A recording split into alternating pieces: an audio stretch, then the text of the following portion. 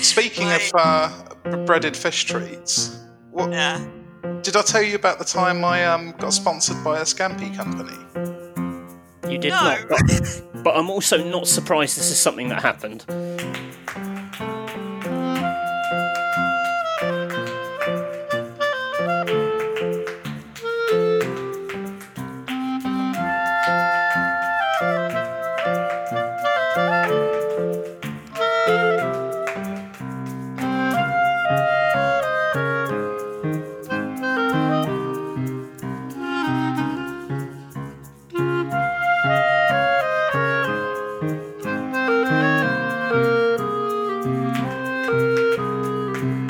Hello and welcome to episode 94 of the Electronic Wireless Show, Rock Paper Shotguns gaming podcast, and the only podcast you need, in my opinion. And I can scarcely believe I'm saying that. We've had a long hiatus because, unfortunately, the man who used to record and edit the podcast, I think his name was Bront. Was it Is Bungus? that it? I think it was Bungus, Yes, that wasn't was it? Yeah, it's Bungus, who used to record the podcast. He fell off his skateboard and exploded into a pile of coins, and so we weren't able to do it. But we are back with a bang. We're badder than ever, and I'm very excited to be joined this week by Matthew Castle, Hello. our esteemed Fitbud. Hello, Matthew, and Hello. Nate Crowley. Hello. How are you both? We're all recording at home, obviously, because nobody's allowed to not be at home. But how are you doing? How are your weekends? Fine. I mean, I've basically live off Deliveroo during lockdown, so I've put on obscene amounts of weight, which is fun, and discovered fat forming in bits of my body which I didn't even think had fat. Have you got like really bloated little fingers? Is it all storing Well, there? just generally, you just spot little patches on your torso, and you're like, "Huh, I guess there's something going on there." Then, like a lot of lizards bands. store fat in their tails, but we Yeah. can't do that. Yeah, Don't so have a that's tail. fun. We got a big shop delivered yesterday with a lot of frozen stuff. So we had to do the toughest game an adult can play, which is freezer Jenga. Obviously, there's a lot of like taking stuff out of boxes and putting it in freezer bags and should we throw away these frozen veg? No, we can't throw away the frozen veg. Like so. It was an interesting time. You know You what you can want to throw do? away the frozen veg, by the way. No, you don't have to throw away anything. Just get yourself a chest freezer. We got a chest freezer. It's amazing. It's a giant. What's one of them? Is it one of the like? It's like a man's torso, and you just crack open the rib cage, and it's full of treats. No, Fill it with ice. I jest. It's like a chest, isn't it? In fact, I think that's why I like it so much. It's this is a PC gaming podcast, isn't it? So we all know chests mean treasure, especially when they have an exciting glow when you open them. So yeah, it gives me a sense of anticipation every time I open it up. It's great.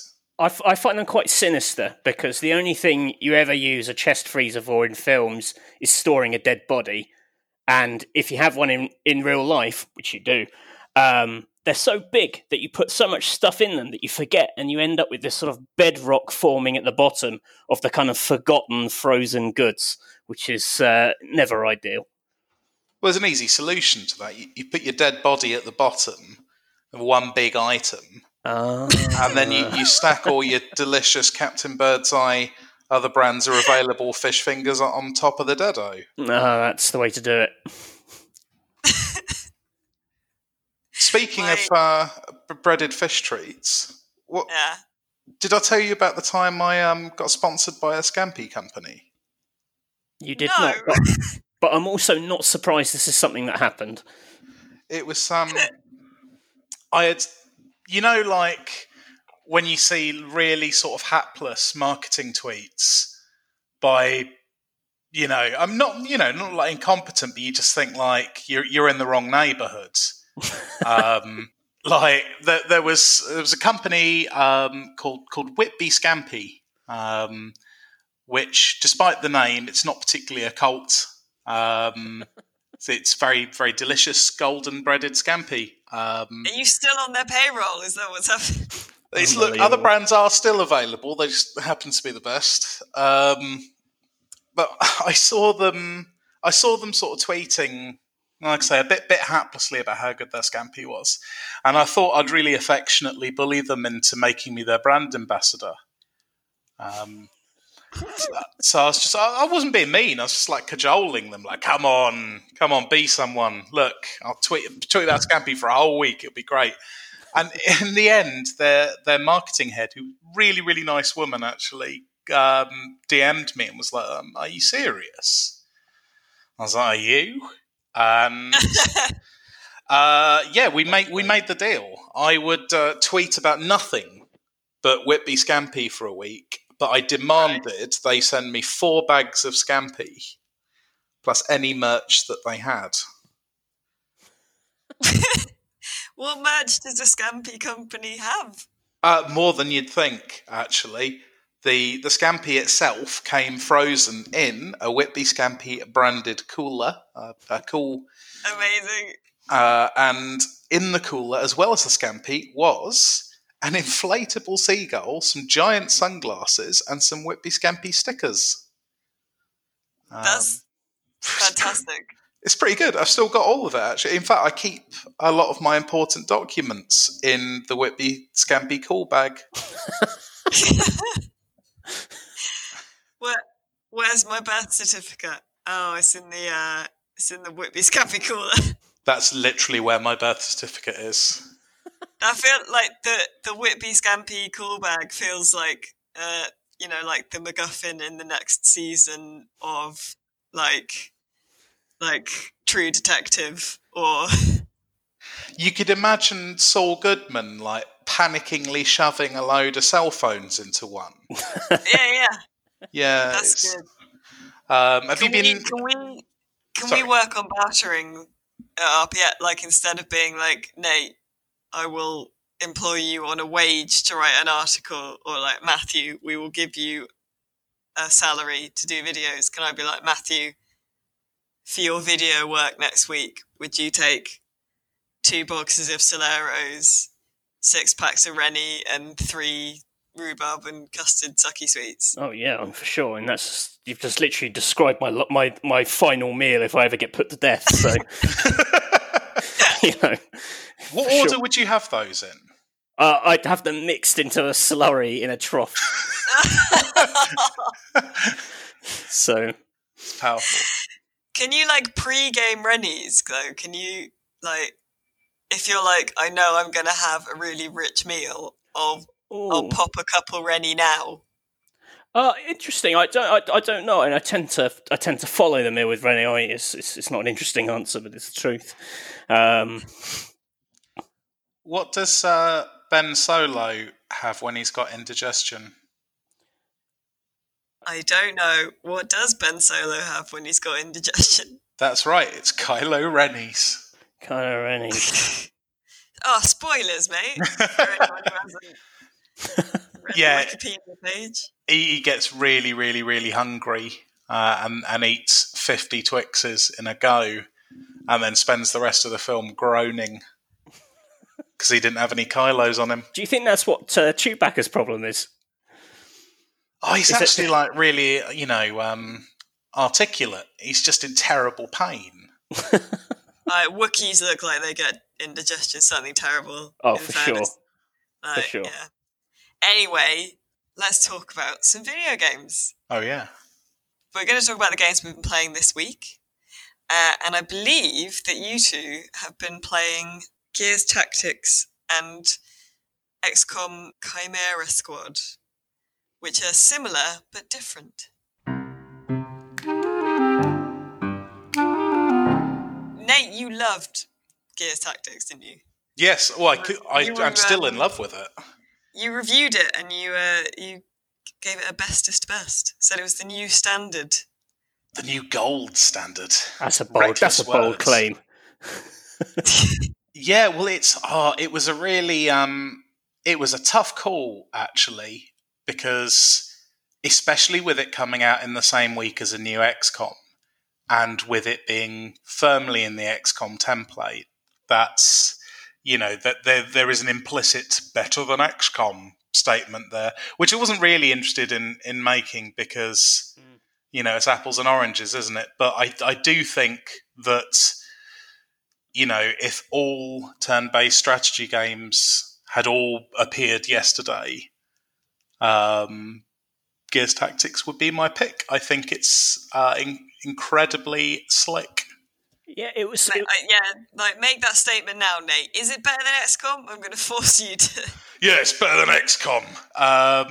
The tactics, the actual battlefield bits are better than XCOM. I still think it could use some work in the loadout stuff between missions.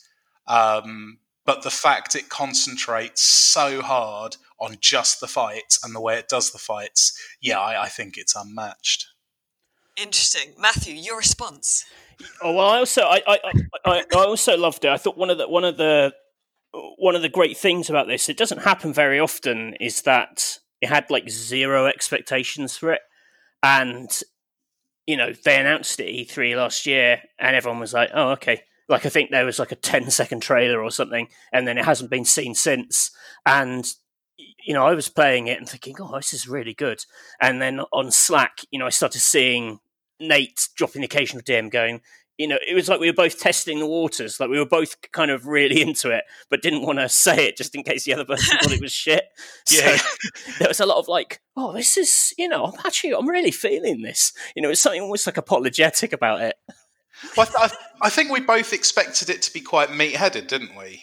Yeah, very Gears. But actually, I think what I love about it is that so much of the Gears universe fits the tactics game perfectly. Like, so many of the rules, it's already established, just carry over. Like, from how important cover is to the actual powers of the enemies. They haven't had to like game it to make the enemies different from the main game to make them work in a tactics situation. They're actually like a brilliant mix of like things that get up in your face and swarm you, smarter things from afar. It's I kind of enjoyed it more than recent Gears. It just like fit that world. It's still got that meat-headed kind of like macho quips and all that kind of stuff in it, but it kind of seems less offensive when they're just sort of not offensive, but less sort of irritating when they're bellowing them out kind of on the battlefield just in the background. It feels really likeable, doesn't it? Yeah, it's kind of cute. It's like cute Gears. Everything's small, like when they're reloading their little shotguns, you're like, oh. Yeah, we refer to the game as My Little Wide Men here. But it's a prequel, isn't it? Does it have any of the dramatic manly man storytelling? So I like vaguely. I mean, the main character in it is the dad of one of the new characters in Gears 4 and 5. Okay. And there's a bit of like, oh, what's his deal then? But I mean, it being a prequel, mainly the important thing is it's like old Gears rather than new Gears. So it's like the old Locust enemy rather than the new weird, screamy thing. I can't remember what they're called. They made that little impact on me. It's what I think's absolutely amazing about it is it's got these incredible turns where you can stretch them so far and you can just beast the battlefield. And XCOM would just never let you do. You can get into a situation with XCOM where you can pull off some amazing feats, but it comes sort of fitted as standard here. It's all about the executions, isn't it? Yeah, right. Yeah. Which so when sorry. You get when you batter someone down to like no hit points or just below no hit points, they enter a sort of woozy red skull zone. The enemy, that is, and if you can run any of your troops into base-to-base contact with them. Showing off my tabletop wargaming roots there. Then you brain them with a chainsaw, or like it's great that the heavy machine gunners just like drop their guns on them with a noise like a pancake being thrown into the side of a bus by God. It's really, really good. And then the execution happens in this sort of visceral grand guignol. I don't know how you say that, the really violent French theatre. Little fat blood. Yeah, fat blood. It gives you a little fat blood vignette of the alien getting mullered, and then all of the rest of your squad get an extra movement point or an extra action point, so they can get another shot off, or they can run into cover, or they can go and do an execution of their own, thus expanding the wealth. It's great. By the end of the game, like you can, take out the whole map pretty much in a single turn. It's delicious. It's fantastic. So then how does it compare to Chimera Squad, which was a surprise XCOM that just sort of was like, I don't know if I completely missed them teasing it or saying there's going to be a new XCOM, but it seems like they just went, so it's going to be just going to pop out an XCOM game next week. Yeah, it's weird because it's not a traditional XCOM. It's these smaller kind of room by room encounters. You're kind of almost like a SWAT team who kind of break in and clear them out. The big thing with it's got alternating turns between individual characters. So it's not your side goes, their side goes. So it's got a very different pace to normal XCOM and Gears. It kind of reminded me of Divinity. Yeah, it has. It's sort of got Divinity's thing in that you're trying to set up future turns, but there's obviously a kind of an air of unknowability because other characters are going to move around and shift. You have a few powers that let you mess around with the timeline, so you can pull another character up to kind of fight alongside you, so you get their turn earlier and things.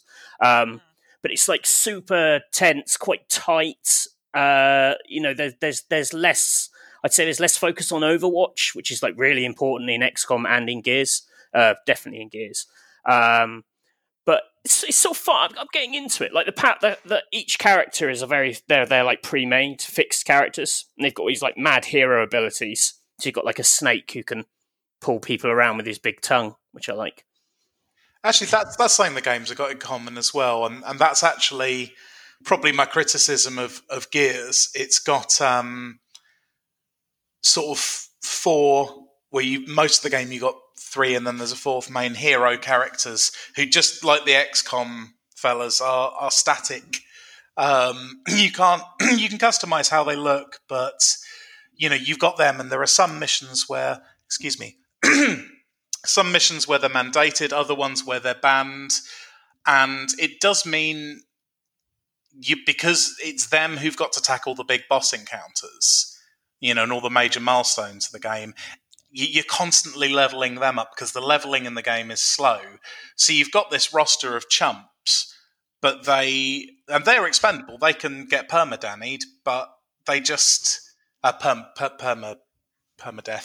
But they're never worth taking out, so they always languish in the lower levels, and you can just recruit new troops at the same level as your heroes. So you end up doing that more often than you'd like. I think I could use a rebalance, frankly.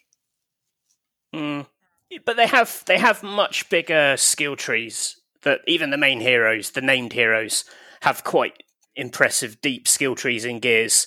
In XCOM, it's a bit more like every hour or so you might get a chance to add a new ability, but you're only talking about a variation of I think there's only two tiers of each character where you get any choice over what the ability is, so they evolve along very set lines. It's a bit more about, I'd say XCOM has more of a strategy layer. Well, Gears Tactics doesn't really have one at all, in that when your units are down, you've only got a very small pool of characters. It grows over the game, but I think there's a maximum of 8. I haven't unlocked them all yet, and if one of them gets wounded or hurt in battle, you might want to put them in healing, so you have to bring someone else in. So you're kind of encouraged to kind of use the gang a bit more, where in Gears, if they make it through, and they're fine for the next fight. which kind of lends. There's less to think about, I guess, in Gears on the larger global scale. Do you think they'll do a Gears Tactics 2? I hope so. Yeah, well, it seems to have been pretty successful. So yeah, it's weird. There's. I think some people have kind of taken against it a bit because they insist on buying games on Steam where it's like £60 or something ridiculous. It's like mega bucks. It's pretty expensive. Which I think is to try and encourage you to get it, maybe invest in Game Pass, the Xbox thing, because it's on the Game Pass, so you pay whatever, $5 a month, and you can play it, and you can probably get all the play you want out of it in a month. But there's some people just don't accept that as an option for whatever reason. So it's, I think they just see it as this quite bloated, If there was only the £60 option, it is quite pricey for what is just a very good tactics game and not much else. So it would need to grow, I think, if it was going to be. I'd be interested to see what a Gears with strategy layer would look like. I'm not entirely sure what it would look like. Yeah, I don't. I think one of the best things about it is it doesn't really have the strategy layer. And I mean, hey, I love strategy games. That's kind of my thing. But it's like you don't want chocolate chips on a roast beef dinner. Well, you might actually. That's my second Last Supper. Some people put chocolate in gravy, don't they? I put it in chilies. That's always a banger, isn't it? There you go, yeah. It would be beef adjacent there, for sure. Beef adjacent. Do you know what's really good for if you're going vegetarian? Any listeners? I don't know if you're trying to cut out meat. Meat is actually can be quite difficult to get down your local supermarket at the moment. But if you're dabbling with vegetarian mince, a good way to make it taste beefy is a spoonful of Marmite. Oh. That's my top tip. You mix in a spoonful of Marmite into your mince, beefs it right up. I use Maggi seasoning liquid on my broccoli, and it tastes exactly like beef. Huh. But it's made out of the plants. Do you think it's ethically wrong for a meat eater to buy vegetarian food at this time where stocks are low in the shops? No, because I welcome people trying vegetarian food and realising that actually it's fine. Oh, good. I'm getting into vegetarian meatballs in quite a big way. Vegetarian meatballs are rad. They're banging. They're rad. Yeah, they're like somewhere between a meatball and stuffing. I love those tiny corn Scotch eggs. But I feel like I'm eating someone else's food when I buy vegetarian-specific products. No, well, that's because you disavow vegetarianism, so you don't want to. You're like, well, I don't disavow it. My food. I just feel like if I went into the store and there was no vegetarian stuff because a meat eater had eaten it all, I'd be cross with that person. But it was a bit annoying for a little bit in that first rush because eventually everyone was like, there's no chicken, I guess I'll try Linda McCartney sausages, other sausages are available. Yeah. And so we didn't have enough veggie stuff for both of us. So you just had to eat a pigeon you caught outside your house. Well, no, so we started like getting half meat, half vegetarian stuff. So I had the veggie stuff. And ended up we basically cooked like 2 meals a night, which is quite annoying.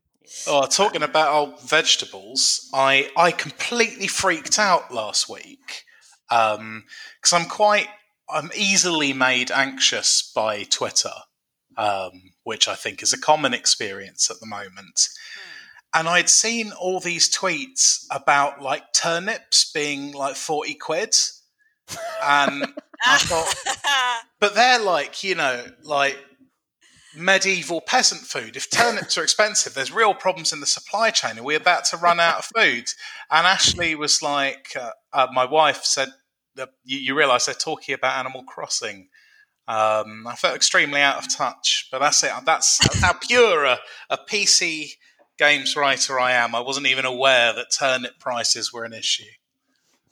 I was trying desperately to understand Animal Crossing because everyone was complaining about like the fruit they got and saying like apples are the worst fruit or whatever on their island, and I was asking people in the chat in our Slack chat like, but what's the difference between the fruit? And people were like, well, nothing. It doesn't. I was like, but do apples sell for less than oranges? And they're like, no, but like apples just rubbish, aren't they? So, and I didn't understand. I was like a child looking in the mirror and beginning to understand that I was looking at myself, kind of thing. It was very strange. The fruit thing, it's something very strange about Animal Crossing, because the whole pitch of it is this like escape from all the stresses and unpleasantness of real life. And the first thing everyone does is set up this like brutally efficient production line where they go around each other's islands swapping fruits so they can set up these industrial fruit farms outside their campsites. It seems completely at odds. You know, it's all the bullshit of modern life kind of brought straight to the island. Humans are the worst thing they're the last thing you want to invite to Animal Crossing. You're the only person on that island and you are scum. So there you go. Rock, paper, shotguns verdict, official verdict on Animal Crossing. You are the only person on the island and you're scum. Well, yeah, everyone else is a nice animal. And to Wrangler background, I agree with Nate that tactics do sort of feel antithetical to the Gears universe, because in Gears of War, you're a big, space soldier with a chainsaw with a gun on it, and you solve most problems by running at them with your big chainsaw gun and your big boots. So, but it is impressive then that they've managed to make this tactics game that feels like very Gears of War. Yeah, which I think you've both pointed out. Like Nate in your review said, it is a very Gears of War game. It's you feel very powerful. Like in XCOM, most of the time, I love XCOM, but it's stressful. I sort of feel like someone who's got to look after like 15 dying cats. Like, that it's really, really stressful, and you make one mistake and, that it's all going to go wrong. And you named all the cats after your friends. So exactly. It's extra stressful. Yeah, that's been the weirdest thing for me about XCOM is always throughout my life. I don't really play XCOM very much, but I'd get like texts from people when XCOM was really big, with like a blurry picture of their screen going, "Major, you died," kind of thing. Yeah, it's always the worst stuff. It's like, by the way, I named a soldier after you, and he was a coward, and he killed himself rather than fight the aliens. And you're like, oh, great, brilliant, yeah. Cheers for that.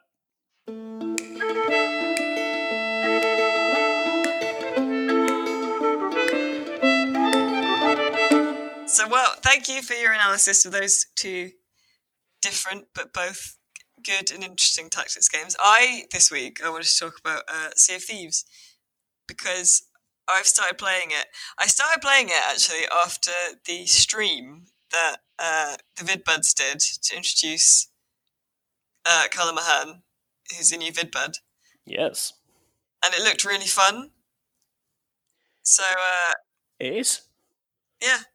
So I decided to have a go playing Sea of Thieves, because I played it. That's the thing with games these days. They don't just come out, Yeah. Because I played it for review when it came out, and it was all right then. And now it's got loads of stuff. It's got a chest that yells at you and explodes and all that. I was like, what's going on here? This isn't the game that I saw.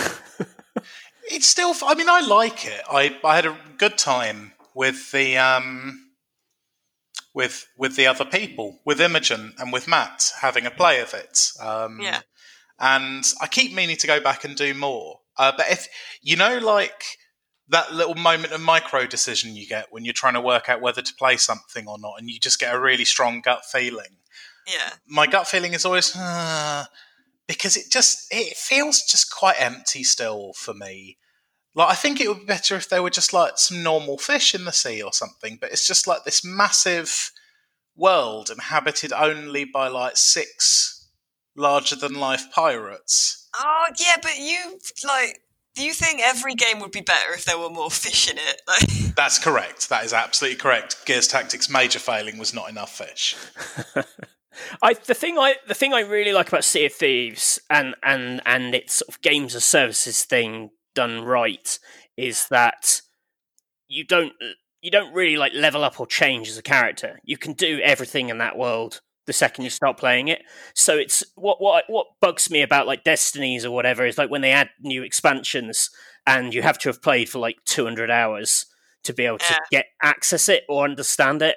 Sea of Thieves, it just layers on more to you're this kind of generic pirate, and that was kind of a failing of it originally. Like you don't improve. There's no like real reward beyond cosmetics. But actually now, like when we jumped in for the stream, I was really impressed with like that we could do the new story stuff without ever having played it before. Really, yeah, and I now like to start with. I wasn't enamored of the fact, it's all cosmetic stuff, but I really like that now, because if you come across like some pirates, some other players, which actually I agree it does feel a bit empty still. Like I've run into like other people like once, but like they will absolutely destroy me.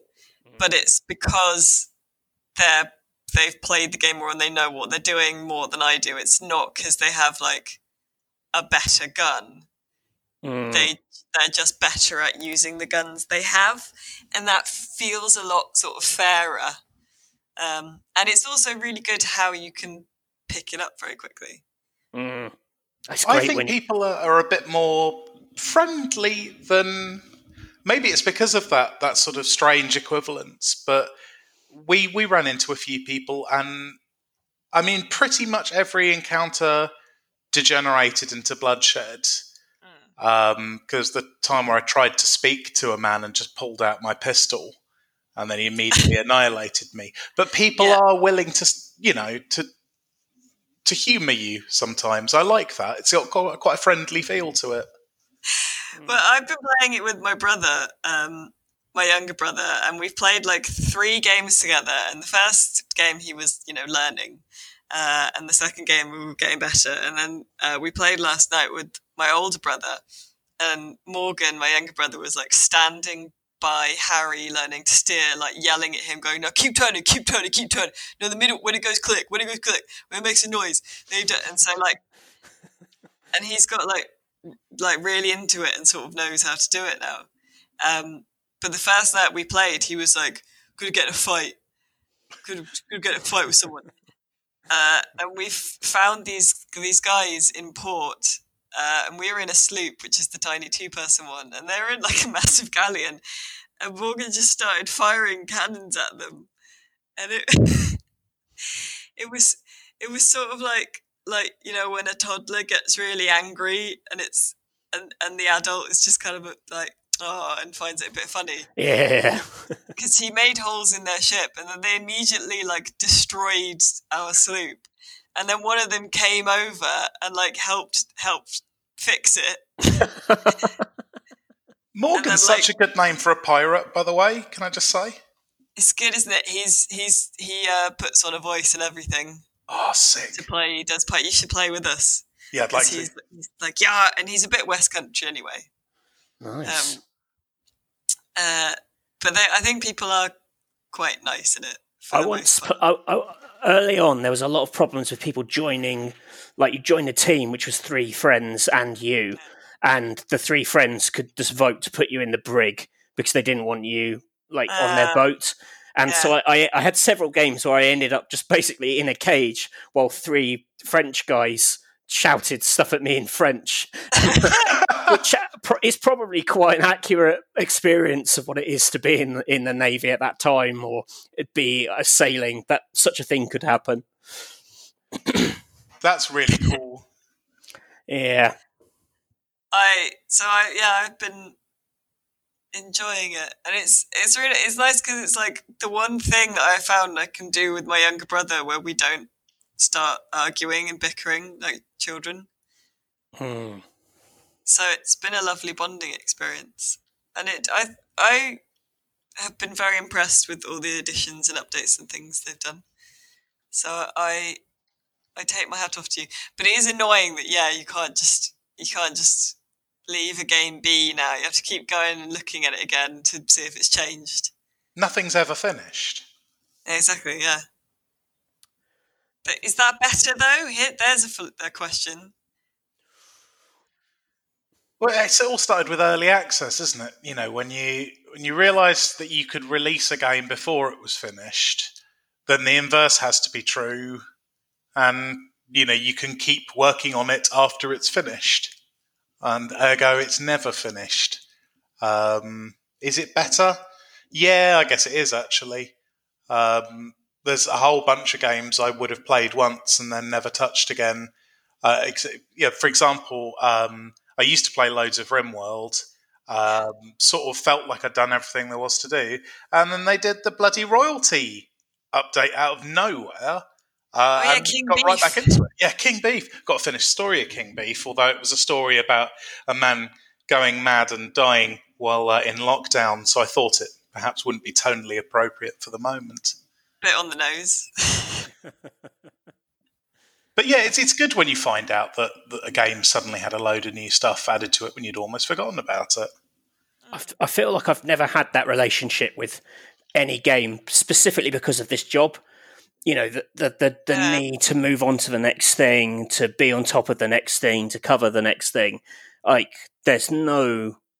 Yeah, I just can't let myself get attached to any games as service game. You know, the furthest I'll go is maybe dabbling with the odd DLC for something, but that's, in single player campaigns. But yeah, I feel like I have missed out, because I've got plenty of peers are into these things. Alice O, in News Editor, it does the Destiny thing, and when something big happens in Destiny, like, it's thrilling to hear her write about it or talk about it, because she's seeing this such elite level stuff that's designed for people who've played 400, 500 hours. But I'll never get to see it myself, so I kind of just have to live it all vicariously. There's another, it's like people who are really into Hearthstone. Like, whenever anything happens in Hearthstone, I'm like, well, that doesn't mean, that's nothing, that's meaningless to me. I'm desperately excited by like your single mana cost changes to cards. Yeah, shakes up the whole meta. I'd love to have just one of those, but maybe I'll make that my New Year's resolution for 2021 or something. I'll throw myself into something, but yeah, I imagine there's people listening who are like, "Oh, games journalist plays too many games. World's smallest violin." Yeah, I know it sucks, but I know, but it does, like, it's part. It's a weird thing about this job that, like, sometimes someone will be like, "Oh, why are you kind of in a bad mood?" And then you'll be like, "I have to go to Paris." And they're like, oh no, it's amazing. I was like, yeah, but I'm going to go for like 36 hours. I have to sit in a dark room with loads of other nerds. Don't get to do anything. Oh, the days of dark room press events are over as well. Like, for the last couple of years, it's the industry goes big on like gimmick locations, which are the kind of things which are really cool in a planning meeting. But when you actually get to it, you realise you are asking, games journalists to stand for 10 hours in like a car park because it's a car park that looks like the Division 2, and you're like, It's maybe a bit inside baseball, but people might enjoy it. So me and Matthew both went to the Baldur's Gate 3 reveal event, which was in Paris. We had to get up very early to get over to Paris. So then we arrived couldn't check it. We arrived at about, I think, 9 a.m. Couldn't check into the hotel. And so, like, it was like a lot of us were just desperately tired. And then went into this like dungeon. Oh yeah. It was like an underground, like kind of old, like basement storage, kind of medieval stone basement. Oh, was it in the catacombs, like where they've got all the skulls and that? No, it was sort of like meant to be a bit like that. I think it was literally just like some old wine storeroom that had been turned into like an event space / bar. Ah. And there was no signal, and we had to like. And again, it's very like, oh, poor you got to see Baldur's Gate 3. But we had to sit on these like backless wooden benches for 3 hours, and it was amazing. But it was also like, yeah, really a weird / cool gimmick space for a game event. Sounds like a spine buster. Yeah, it was good. But I recommend Sea of Thieves. It was really fun. We should all play. We'll play Sea of Thieves with us, Matthew. Yeah, I'll play some Sea of Thieves. Graham always wants to play Sea of Thieves, but Graham's a bit of a night owl, and he always wants to play it. He wants to play it at midnight, which is tough. I'm the dawn man. Yeah, exactly. Because Graham and Nate both have to split their hours for childcare at the moment, so I asked to play with Graham quite a lot. And he's like, yeah, I can either play it at like 7 a.m. or 11:30. Yeah. Because if any of you out there really love playing Age of Empires 2 at 4 o'clock in the morning, hit me the chuff up. That is the time and that is the place. That is my Age of Kings. There you go. I'm getting good, you know. Yeah? Yeah. Going pro. One day. That's the dream. Don't you quit on me, man. Just become pure Age of Empires 2 streamer. Yeah. Let's move on to this week's big question to the audience.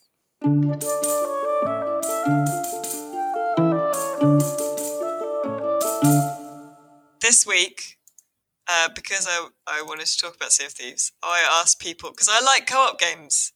I don't like competitive games. I like co-op games. So I asked people, what is the best co-op game? And we've had many answers. Ash did a whole list. Overcooked. Is that truly cooperative? Every game of Overcooked ends, you know, in what could be a fist fight. IRL. True. I mean, a lot of people. Vincent said Overcooked as well. I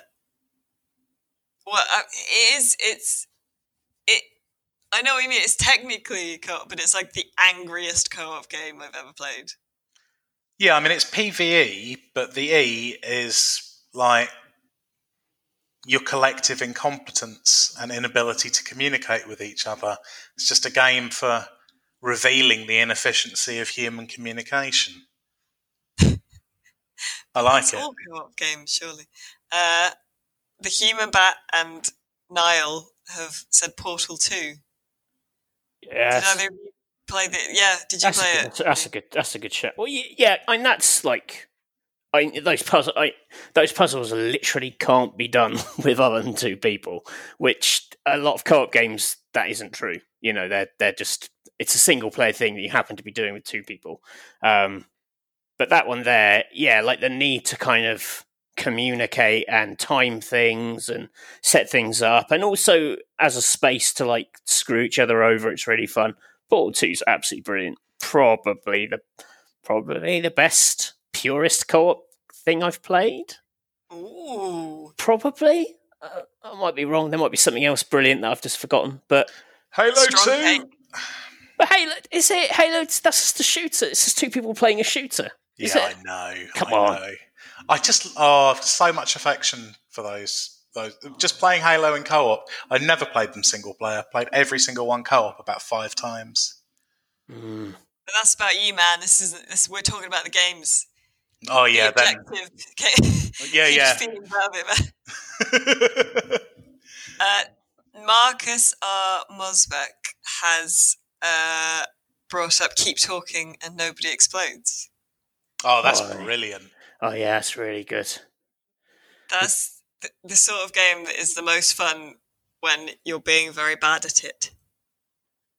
Yeah, I get the problem with it is though is it brings out like stroppy manager in me. Like when I play it with, like when I played it with the team, it was actually quite. When we played it on the video team, it just brings out a bad side of it. I find it quite hard to kind of maintain a kind of jovial demeanor when I'm faced with a bomb. I get a bit like that in Sea of Thieves as well because I'm getting better at it, but I do always have the thing where like I want to play the game properly. You know? Yeah. Like last night at Sea of Thieves, Morgan thought he saw another ship on the horizon, so he was like, "Quick, we've got to go!" And I was like, "But we haven't handed in all the skulls from it," so they had to wait for me as I handed in the last skull from our previous quest, even though everyone else wanted to sort of play. As in play around, but I'm getting better. I can't. Yeah, you might want to rethink playing with me then. I'm going to just caper around with a hurdy-gurdy. No, I think that's why it would be good for me though.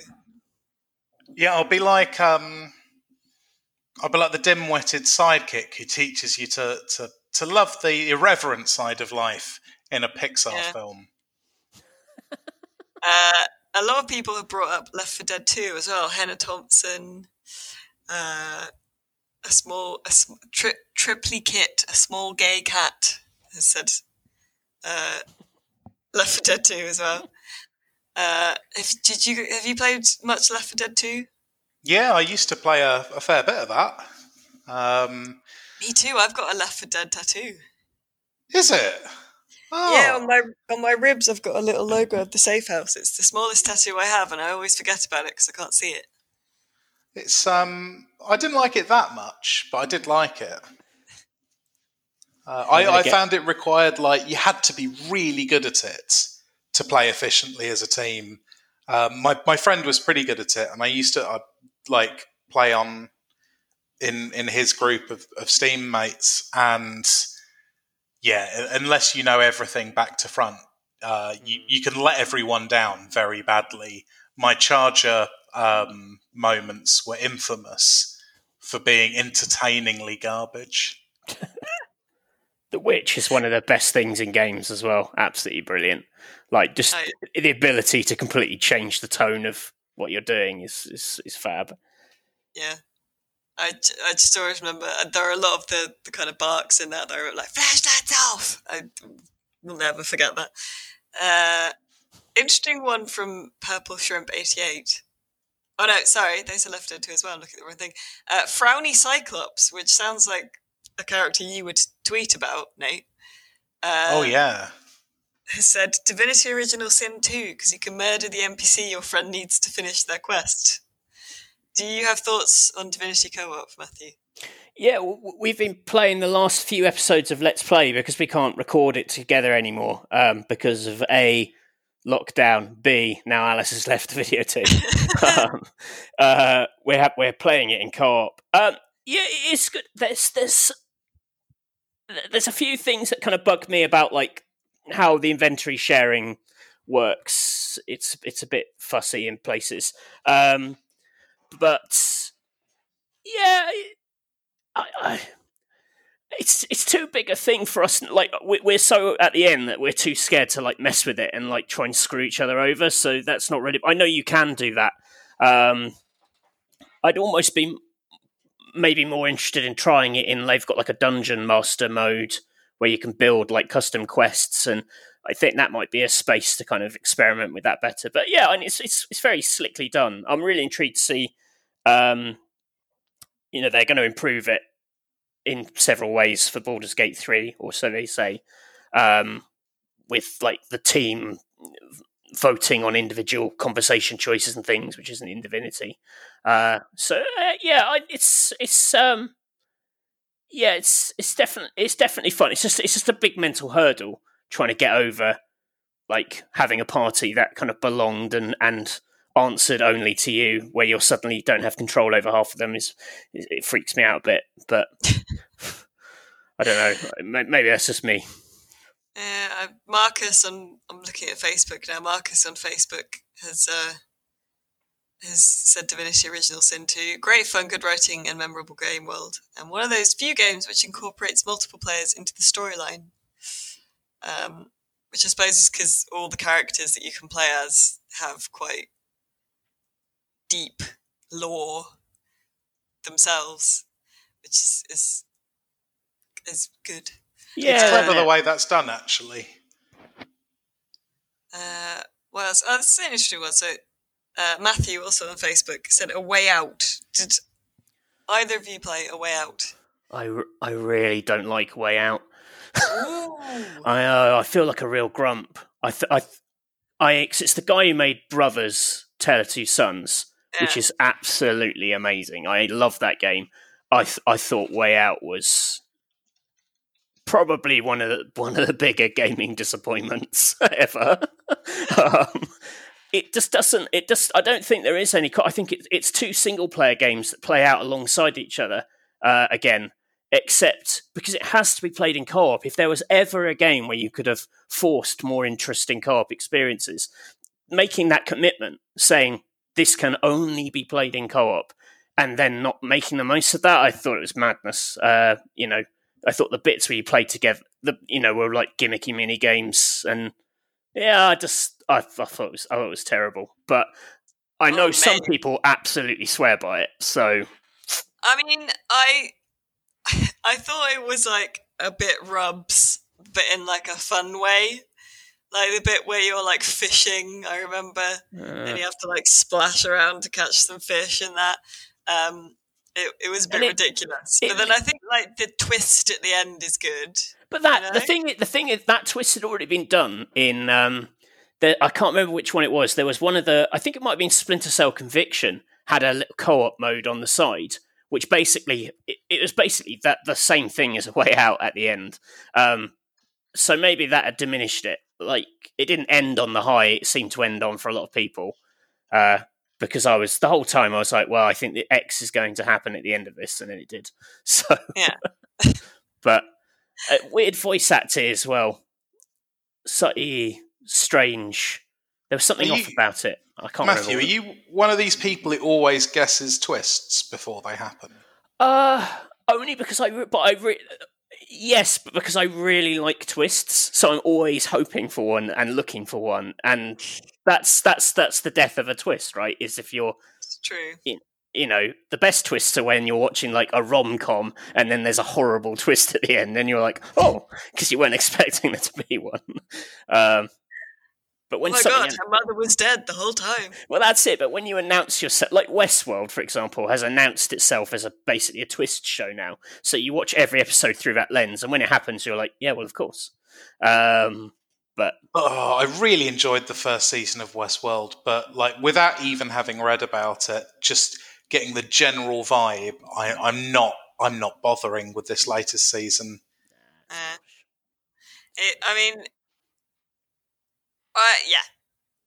I think that A Way Out is fun but silly. Yeah, I'm not putting down anyone who does like it, but we had a rubbish time. Like I was expecting something as good as Brothers, so well, especially it's that guy so cocky with it the whole time. But he was the famous F the Oscars guy, isn't he? Yeah. Well, Dan Wood on Facebook has cunningly brought it back around for me. He said, soft spot for Gears. First real co-op experience for me at the time, and still to this day, I don't think of the campaign as being single player. Co-op all the way with Gears. How neatly we bring it back round. Oh. It's a book beautiful. That opens and closes with the sound of a chainsaw.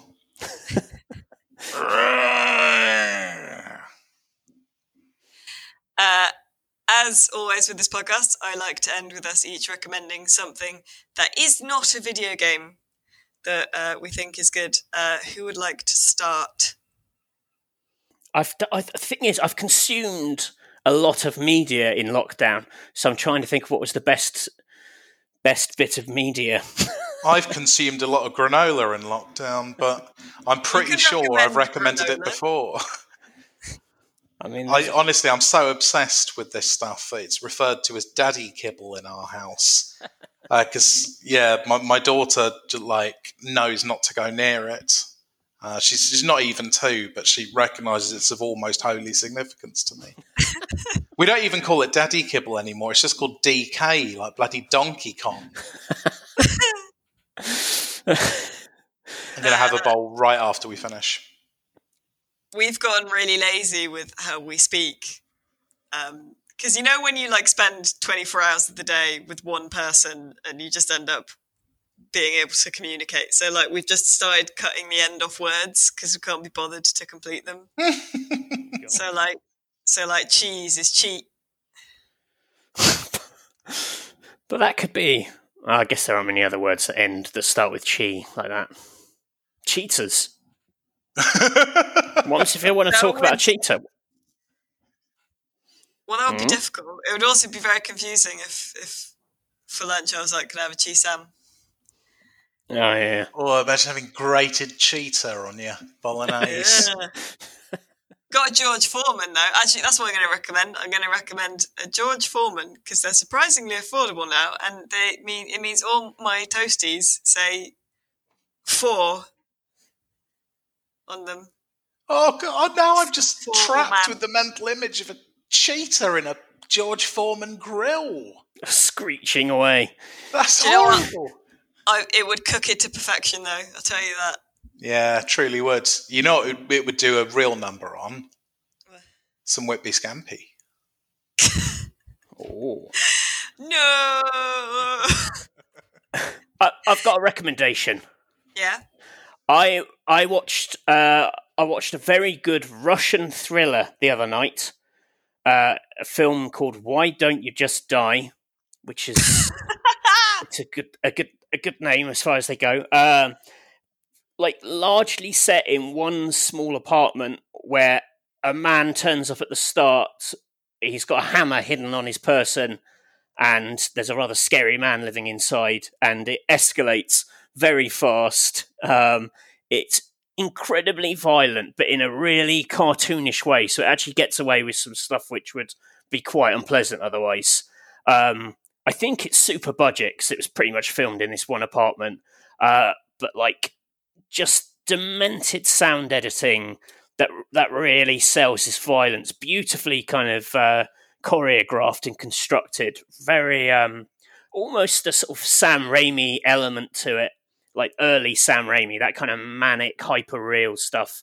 But I thought it was absolutely brilliant. I had to rent it or buy it on Amazon Prime. It's not on any of the streaming services, but that film is a good time.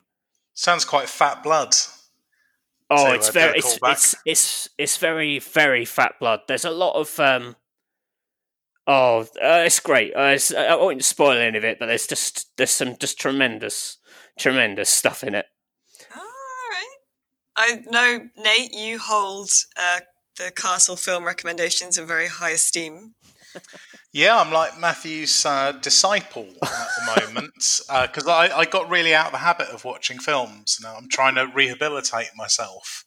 So I just asked for recommendations from Matthew, and they've been really good so far. I watched The Quick and the Dead. Funnily enough, Sam Raimi. There's a theme. Yeah, that's a Western about gunfights, and it's got some of the best crash zooms I've ever seen. And then we watched, what's the name of it? Big Night, which is not about a vast medieval warrior. Sadly. Is in fact a really sort of understated, sad but funny film about a failing Italian restaurant in the 50s and how it gets completely screwed over by Bilbo Baggins. It's really good. That is actually it sounds mad, but that is the perfect description of that film. Bilbo's such a dick. They also cook one of the nicest looking pasta things ever. Oh, the timpani. Yeah. Yeah, I kind of want to have. I know. I didn't like that it had eggs inside. Boiled eggs in a lasagna is a bit weird. Ooh, oh.